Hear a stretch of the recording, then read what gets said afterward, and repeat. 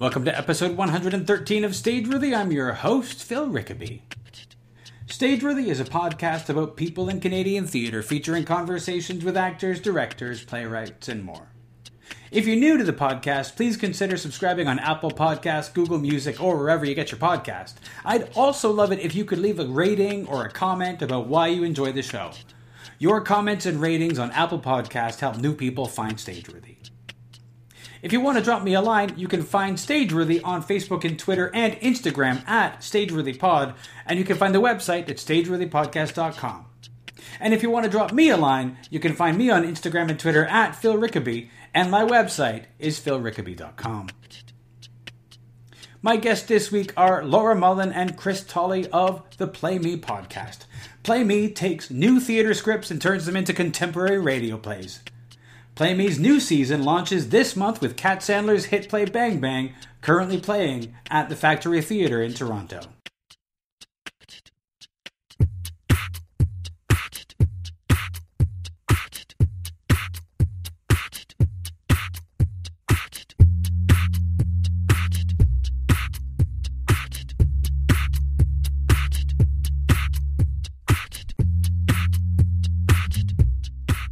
Do you guys do your own production, editing and stuff? Yeah, we do. We've started to hire out a little bit just because we can't keep up. There's just too much going on. So, but yeah, for the most part, we do all our own stuff in the house. We do the Foley.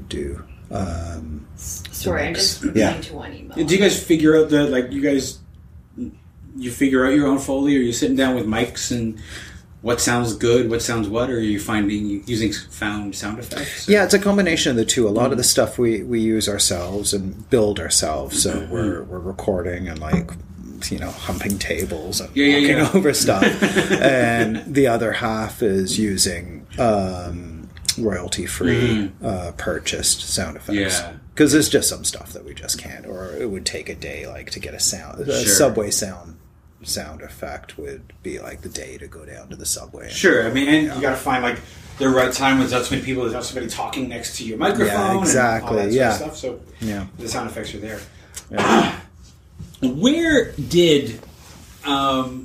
was Play Me born? How did that start? Should I jump into it? Or? Sure. Yeah, okay. Yeah. So Laura and I were both writers and directors, and we have this sort of great love of theatre and this sense that the magic behind theatre is the fact that it's so ethereal. It's there. You have to be in that particular city or town to experience it, and you have to be there for that very short period of time, and then it's gone. And that's kind of the magical thing about theatre, but also at the same time as a drawback, because, of course, if you're not in that place and you're not there at the time, you're not going to catch it. Yeah. So, and it also means that, especially with a country that's so large, a lot of the different places, the cities people in Vancouver don't necessarily know what's happening in Halifax, and people in Toronto don't know what's happening in Manitoba. Sure. So there's such a disconnect, and we have a love for podcasting. So we thought, well, what if we put it together, those two ideas together? And we had also worked at CBC a little bit we did a radio drama with the CBC drama department when it existed before it was shut down. And so we had a little taste of that, and we thought, well, let's try and sort of merge these things and create something so that plays will be online forever, so people will get a chance in 10 or 15 years' time to listen to, let's say, Iceland with the original cast. Sure. So, yeah, that's sort of... And I think also just as playwrights, because you spend so much time writing something, and you often workshop it and have a dramaturg, compared to a serialized show. Yeah. A lot of time and work goes into it, and the ratio of people that see it is so low that it seemed a shame for so many shows to, even shows, and initially our idea was to bring more indie stuff that would maybe be at Summer Works or the Fringe or whatever next stage, and be a great show, but just so many of them, majority of them, never go beyond, even if it gets 4 stars, doesn't go beyond that stage. So why not make them into podcasts? Because there is not that many radio dramas out there right now. And if there are, they're in the old radio style, which is great, but it's, not everybody's into that. Yeah, most of the ones that I know of are recreating the old serialized, even if they're not like recreating old scripts, it's that like 20s, 30s radio sound that they're going for. Yeah. Very dramatic. Yeah. Which is amazing. Yeah. But there was room for a contemporary take on that as well. Yeah. I mean, as you guys were working out what the logistics would be, did you initially think that it would be like a really simple thing that ended up being larger, or what did it become? What were your initial thoughts of what Playmate would be and what it became? That's a good question. I think we didn't know whether it would have traction. We didn't know whether it would work, whether we could get the funding to even move forward. Mm-hmm. We didn't know whether playwrights would want their stuff online. Mm-hmm. We didn't know how the actors would feel about it. We didn't know about ACTRA because there was nothing in place. So it took us, I think it was about 9 months to negotiate contracts with ACTRA. And to their credit, they were really willing. They wanted to make it happen. Sure. And we had to work to get to that stage. So, yeah, there were so many roadblocks along the way that we were wondering whether we would be able to get to the point where we could even produce and put something online. I was going to say, I just think that's been the real learning curve that we've had, is where we thought it was a good idea. But as Chris said, would a playwright feel that if their play is online, will that lessen the likelihood of somebody putting on it as a production? Or would a theater company feel that they don't want to have a show on for free on a podcast? Would that diminish the likelihood of people buying tickets? Sure. But I think because we got in early enough, like nobody knew what the answers would be to that. But everybody is very game to see. The more something is out there, the more likely people are going to know about it and go and see it. So we've had sort of a turnaround of not being able to produce all the stuff that we have opportunities for. So that has been amazing. But I would also say maybe the workload is more than we really understood. Everything sort of expanded. The workload is a lot more than we anticipated, but also at the same time, the audience is bigger. Because when we thought we were being kind of cocky by saying we wanted to put something together that's national. We wanted to put something together that, people would hear right across Canada. What we didn't expect was that there would be a huge hunger internationally for Canadian work. Our audiences now, we're at about 500,000, a little more than 500,000, and 9 out of 10 are outside of Canada. It's amazing. So, and that's, I think, exciting to know that people outside our country are really hungry to hear Canadian playwrights, Canadian actors, and Canadian stories. Because we don't think of it that way as Canadians. Yeah. We don't think that the people outside of Canada are interested in that. Yeah. And yet I remember an article a couple of years ago by Howard Sherman, who used to run the American Theater Wing, had a great podcast at the time. It was one of the inspirations for me starting this podcast, in fact. Yeah. He wrote about how, in America, they know a bunch of British plays and British playwrights. Yeah. And in Britain, they know a bunch of American playwrights and American plays, but in both places, it's so rare to find Canadian plays. So, and he was actually like, where are they? And so I remember a whole lot of people like saying, look at this, look at this, look at this. Right. And he was like, it's like there is a hunger. I think we saw that this summer when Soul Pepper went to New York. Yeah. Yeah. Well, Canada's pretty hot right now, I think, especially over there. I think there's a lot of people that look to Canada, think of it's a sort of a nice, cool, democratic, liberal place. Sure. But I think also people are they just like good stories. I wonder, because like one of our biggest listenerships is in Iran. And, unless somebody emails us and tells us why they're listening in Iran, we can just guess. But I suspect, some of it might be to learn English, but I think that they're just liking good work. And whether it's Canadian or not is maybe I think with Iran too, it's a very young population, a well-educated population, and hungry for contemporary European Western stories. So I think that's sort of a lot of the connection there. Yeah, I think that, because our the people that are listening are, the largest demographic is in the 18 to 34, which is the podcast, or people that are more consuming online. Where sometimes people outside of that demographic will say, "Oh, I've actually never listened to a podcast before." Sure. I'm amazed, actually, how many people still say that.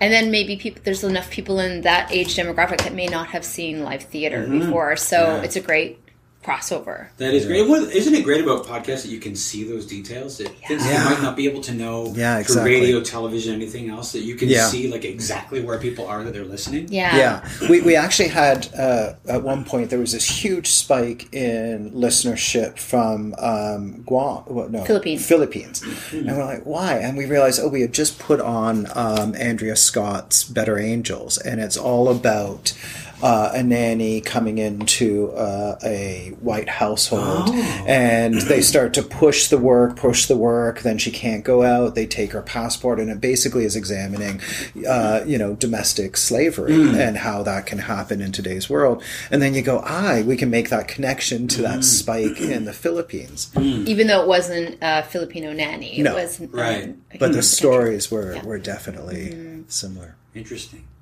So where did it, aside from Play Me, when did you guys start? I mean, you're both playwrights, you're producers. Where did that come from for you? When did you start doing that? Writing and producing. Yeah. When did theater start for you as a love? Well, probably, long time ago. But Chris and I met in directing class at York University. So that's how far back we go. We were in a class of 8. So Chris and I have been doing this for, Don't say it. a long time. And we've been working in partnership for a very, very long time. Straight out of university. Yeah, since we were... And I think we just enjoyed coming up with our own ideas and working for ourselves. And, Play Me just became just another one of those many things. I think a lot of the work that we do always incorporated some kind of technology or some kind of media. So, I think the big show that sort of set us along a certain path was called Romeo and Juliet Remixed. And that was in the early years where people were just starting to incorporate video. So we incorporated video, and it was Romeo and Juliet set in a rave, which is kind of topical now because you've got the rock and roll Hamlet at the Tarragon. So it was R&J set in a rave with all the technological experiences that come out of that came out of the rave culture way back then. So we incorporated video and film, and text messaging, which was so new at hot. the time. At the time. I didn't actually text message when we did it. And then we ended up doing a show at World Stage that incorporated audio, where you could you moved around the space, but you had an audio player that would bring you into the mind of the main character. So as you moved through, and that would help guide you through. So it was a communal experience as an audience, but also it was a very intimate experience because you were listening with earbuds. So there's always been sort of that. So Play Me has been a bit of a opportunity for us to take all the stuff that we've learned from live theater, from media, from audio, and try and sort of mash it all up. When you mentioned that you'd worked with CBC before you did Play Me, what brought you into that? Did you have aside from the multimedia stuff that you'd done, did you have a particular audio background that drew CBC to you, or? I think we answered a pitch. I think we just answered a pitch, and you never think in some of those things that and somebody that doesn't already have a relationship can actually get in the door. But we were lucky enough to be able to write a radio play, and Gregory J. Sinclair, who was the executive for radio drama, invited us to be part of the whole process. So we got to be there for all of the recording, and it was so amazing to watch. them, they would do some of the recording in the studio, but then they do some of the recordings outside or in different spaces to get different sounds. And then to watch the whole Foley, just right out of the golden days of radio, the old Foley stuff happen and the different floors they would have. Yeah, the space was amazing. Yeah. So it was such a visual thing, actually. So that just really, I think, stuck in our minds. Yeah, it was wild because they had this huge studio with strips of concrete and then wood and then tiles, so you could create, your footsteps. Sure. And then they had these giant staircases and then small metal staircases. They had this little tiny tunnel that you could walk through and record in. It was just wild, and so you were looking at this very old-fashioned art form through a window, but you were inside the cockpit. That you felt like you were on the deck of the Enterprise with all these computers and everything. So it was this tremendous mashup of new technology and old art. It was really quite spectacular. And it's a shame that when they killed the radio drama department, apparently they just ripped out that whole studio. It's just I was going to ask, but yeah, they could have rented it. There's a lot that they could have done with it, but I think they just wanted to make the decision very final. Yeah. No going back. Then. Yeah. And then, of course, podcasts. Like maybe that was in around 2004, 2005, maybe that we did that. Yeah. And so maybe I can't remember exactly when it ended. 2008, 9. Yeah. But it just kind of feels like it. It just missed the podcast moment. I mean, there were podcasts. It's just that not everybody was. Yes. That was before radio got a hold of podcasts. There were still a few. Yeah. Like Adam Curry was the podfather. He came up with the whole distribution through RSS. Okay. And there were a few outliers and things like that, but it wasn't what it was. There was public radio hadn't got into it. No. There wasn't a serial or anything like that. Right. So when you what's your process for choosing the plays that you do? Well, it has been when we've seen a play or had a play sent to us that had a great script.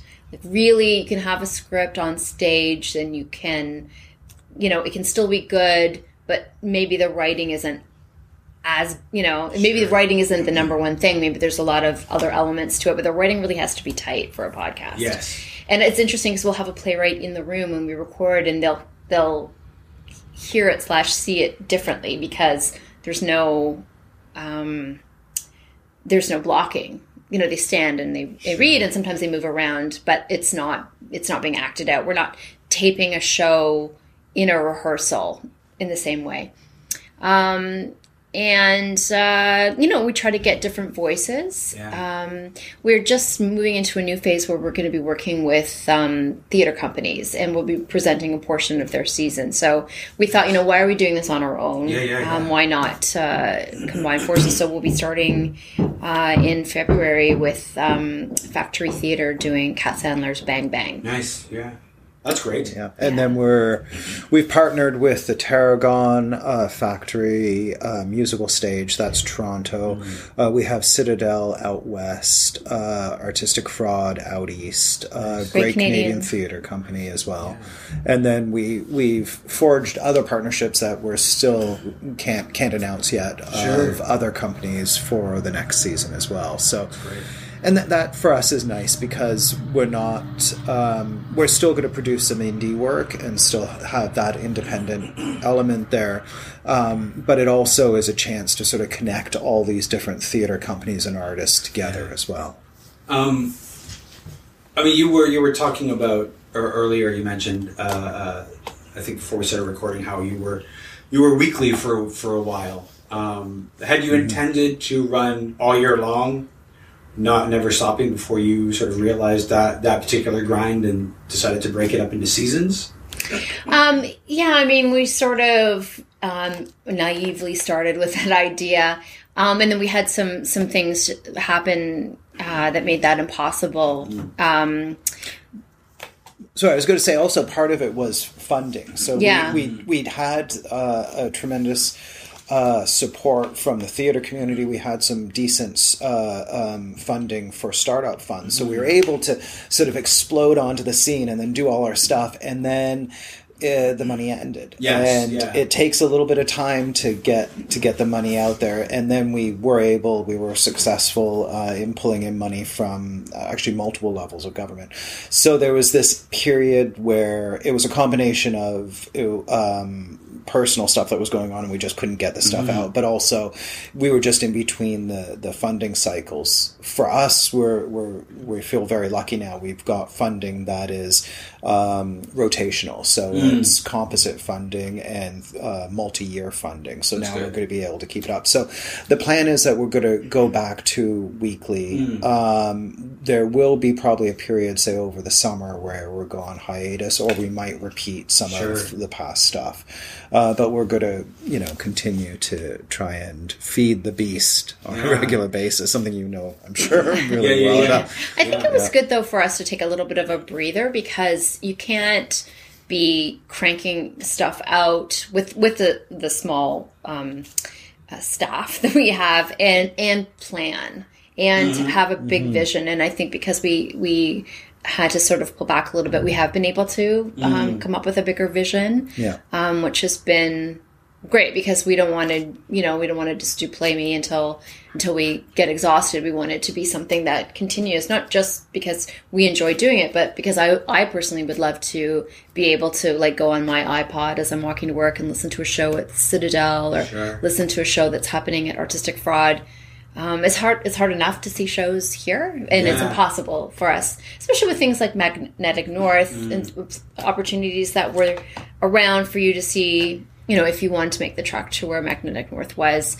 But otherwise, there's not that many opportunities, really, unless you're willing to travel to really be plugged in, because it's such a big country with small communities spread out far. We hope to kind of lessen that. Yeah. That is the interesting thing about this particular country. I think in the U.S., I think that happens a little less because everybody goes to New York. Everybody thinks New York for theater. Yeah. And maybe there's a little in Chicago and it's a little bit in L.A., but the hotbed is thought of as New York. And here we have a bunch of different hotbeds of different size and all over the country. And there are scenes that we don't see. Yeah. Like, will people in Vancouver know who Kat Sandler is? Yeah. Whereas in Toronto, we are more likely to. Yeah. And I think also just, I think it would be really amazing ultimately for us to be able to bring more perspectives to larger audiences, like art that's coming out of the Northwest Territories or rural communities or Indigenous communities and stuff. It's just, you don't have to worry about the bankability of a show in the same way that you have to for a main stage, because nobody's buying a ticket. Sure. Yeah. We hope people will listen, but... And it also costs much less to produce a podcast than it does. It's still sadly expensive, but it's less than mounting a full show. So it means that we can take risks. We can do a show that probably wouldn't necessarily make it to the stage for various reasons, which is a tremendous freedom, I think, for us. Yeah, but it also, you don't have to worry about a run. Yeah.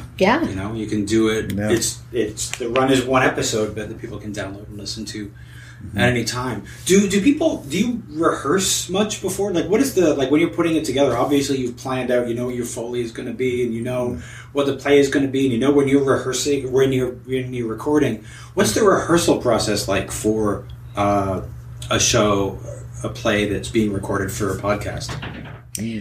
Well, mostly the shows we've done have had a run. So we've almost always, had shows. We were just actually recording one on Monday that hasn't, but the majority of them have had runs, even if it's just been a workshop production or it's been a main stage production. We did Orange Dot that was just at Crows. So we've had the benefit of having the cast know the show, which is huge. Yeah. And then a lot of the Foley actually happens after. Okay. Chris does the Foley in post-production. Sometimes some things are created in the moment, but largely it's done after the fact. Yeah. Do you? I mean, as the actors are familiar with performing the play on stage, are there many changes that need to happen for it to be an audio?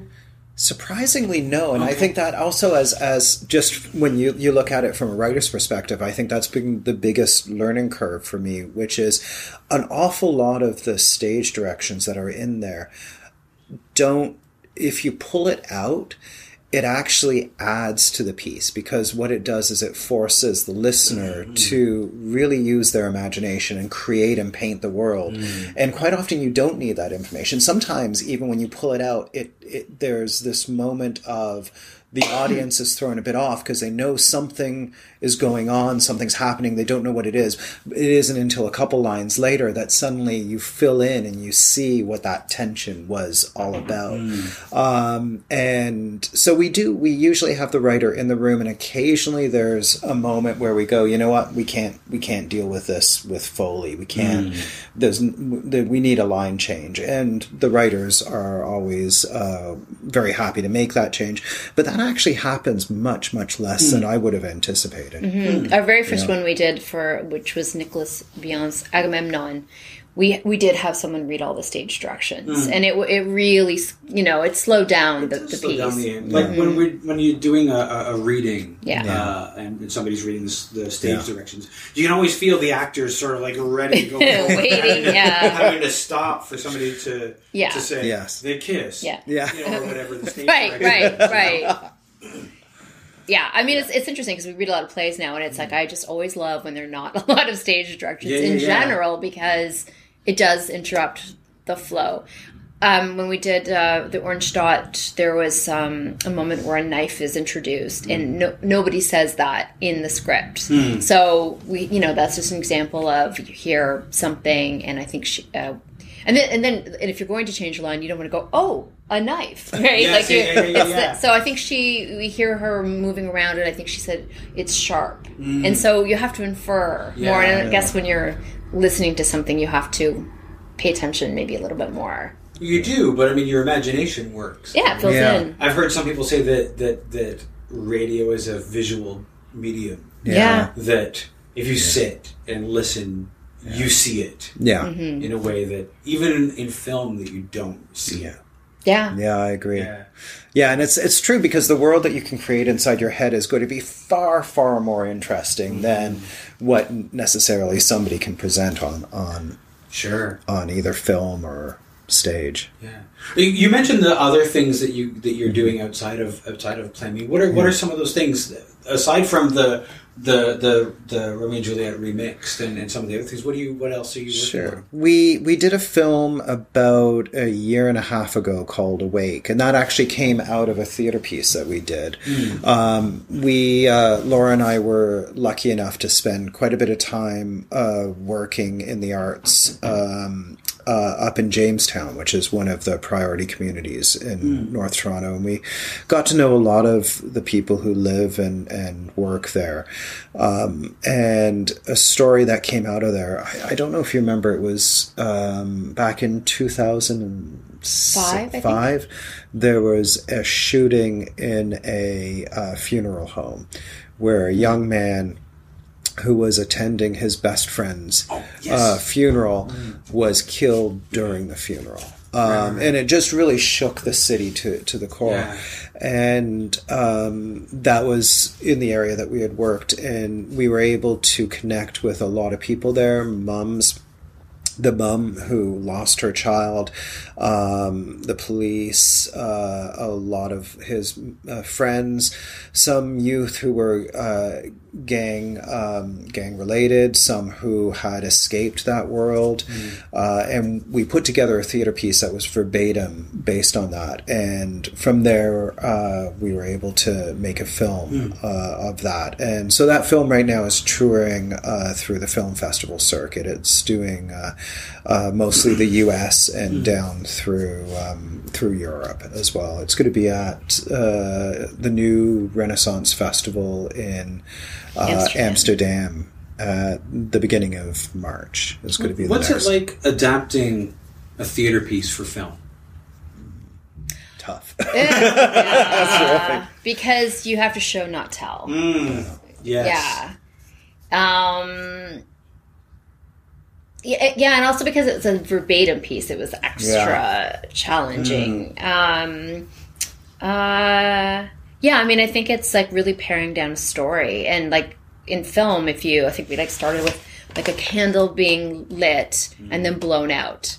And if you saw that on stage, you'd note it, but it means so much more in film. So everything you show is really loaded. Yeah. Every expression. But it was a really great experience. Yeah. It was a really hard piece because a lot of verbatim theater, the writers are the central figure. Mm-hmm. And that's done for a really good reason, because it's really easy to guide the story, create the arc, then realistically maybe half the piece is actually verbatim, because if you're the author, you're writing your lines. So it gives you a little bit more freedom, and it does give it a lot more structure. We decided that just because of the nature of that piece, it wouldn't be right for us to be part of it, because we were not part of the story. So we wrote Awake in a way where it was verbatim, but we weren't there. So that was the big challenge, was how do you create that structure? How do you create the arc? How do you create all the necessary elements that you need for a piece without being there to be able to guide it? And that became also a huge challenge for the film as well. So in the end, we ended up focusing just on a very minute part. We focused on the sermon that the pastor gave, and the sermon, as that was given, that gave us the arc that we could then riff off of with the visuals and with the moments of being able to tell the story that led up to that moment. And also, like, film is very literal. In theater, you can, like, in our stage play, we would morph into a dance piece or a song. We wanted it to be, we had video in it. We wanted it to be very multi-arts, because it's such a sad story. We needed to give it some levity. But that didn't, I mean, you can do that in film, but it doesn't always work. So we didn't incorporate that. It was not a long film. So, and in addition to that, we've done a TV show for kids on CBC, and we do a training collaboration project with 25 young performers that are just starting their career, and we present that at Nuit Blanche every year. So we have a lot of like separate to-do lists going on right now. And how do you keep track of all of these to-do lists? How do you... Not very well. We go, oh my God, we forgot to do blah, blah, blah. Or we write an email saying, I'm sorry it's taken me so long to get back to you. But I mean, so far we've been able to... It's going to get much busier, though. Yeah. Just getting into a busy time. Yeah. Yeah, it's that's always been a struggle for us, just trying to stay on top of it. The exciting thing is I feel like we've never done the same thing twice, which is kind of scary. It's also exciting. And it means, I think, I feel like we're always learning something. We can, the space to make mistakes and to learn from, and then the next thing that you do, you're able to sort of take things up a level. Yeah. I mean, that is why it can be comforting to do the same thing over and over, and yet also really boring after a while. Yeah. You mentioned wanting to do indie stuff and things that happen in fringes and things like that. I was just sort of looking at the list of, I haven't been able to listen to all of your episodes, but I've listened to a few. Have any of the ones that you've done been fringe shows that you put on, or were they... or is that something that you're still thinking of for the future? So shows that we have done ourselves? So for Play Me. Grade 8. Was it Grade 8 or no? Shows that were in the fringe in the past. Is that what you're asking? Well, were there any fringe shows that became a Play Me episode? Yes, yeah. Dwayne's piece. Dwayne Morgan's piece, Grade 8, I think, started at the Fringe. Yeah, it started at the Fringe, and then we made it into the podcast, and then it actually was in soon after the Fringe in Hamilton. And he had people coming up saying that people had come to see the show because they moved to Ottawa. Yeah, to move to Ottawa. Wow. Because they had heard it, which was a little bit of our hope, but we hadn't been able to track it. So then to be able to hear that happened was sort of reaffirmed a little bit of what we had hoped would happen with Play Me. Yeah, we really hope that shows that haven't had a chance on the big stage that will still be able to get to do them, or even ones that have, that people, an artistic director in another area or audience members will hear the podcast and go and see the show. And that's very much what the idea we're working with when we're working with the larger companies like Tarragon and Musical Station Factory, that that people will hear an episode of Bang Bang or Bunny and say, I think I like that show, or I think my mom will like that show, or I think my friend will like that show. And there is that idea of like, you shouldn't know anything about the show before you go. But I think it's such a on-demand world now. Yeah. And we've been using the analogy that, you can get music, download music for free. And the business model behind that is so that you will go to the concerts. Yes, yeah. So we're hoping that more people will go to the Tarragon because they heard a podcast and they liked it. And they'll say, I liked that writer, or I liked that actor, or I liked that genre. And our hope too is that, because as you know, the podcasting demo is much younger, quite often is much more diverse.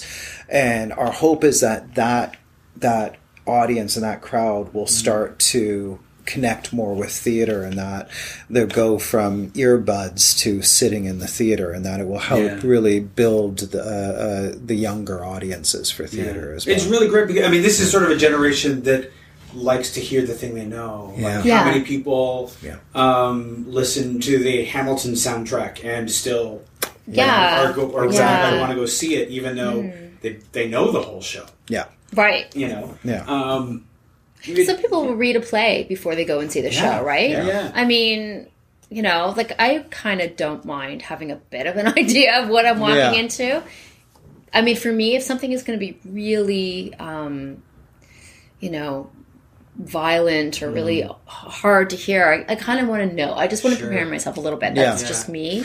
But people have different reasons for that, and I think also sometimes you can appreciate a show more if you are not hearing it for the first time. Sure. I remember having read and reread Daniel McIver's House many times before I actually finally got to see him perform it, and it didn't lose anything for me. In fact, I think I was able to enjoy it a little more because I knew more the detail in the script, and for that it was like his dynamic delivery, which sort of takes you along. Yeah. Which is fascinating. You're like trying to catch up on what it is and all that stuff. Yeah.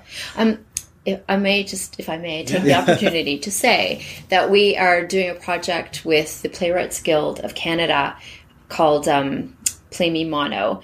And we're going to be interviewing 4 different high-profile playwrights, including Daniel McIver, and sitting with them live and talking about a monologue that they've written in a play, and really just diving into that monologue and hearing about the process of creating that monologue and the challenges, and rather than analyzing a play as a whole, it's just this, zooming in on that one piece. So we're going to be doing that with Daniel McIver, Judith Thompson, Debbie Young, and Keith Barker. So those will be live events where audiences are invited to come, and we'll record it, and then it will be released. One of the things that I've enjoyed about Play Me is interviews after a play, like an interview with Rosamund Small or a dramaturg after, and talking about what went into the play. And I think that not only are the things that we create fascinating, but the minds behind them are fascinating. Totally, so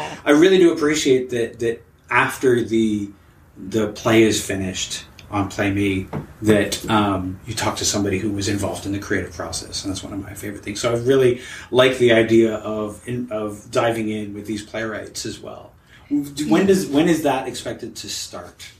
The interviews again? Well, it should be starting with the plays. So we're just scheduling all that now. But that's always, I think we fell behind with the Orange Dots. We have that one outstanding. But otherwise, we have done an interview for every show, and we will continue to do so. And Play Me Mono. When's Play Me Mono? Sorry.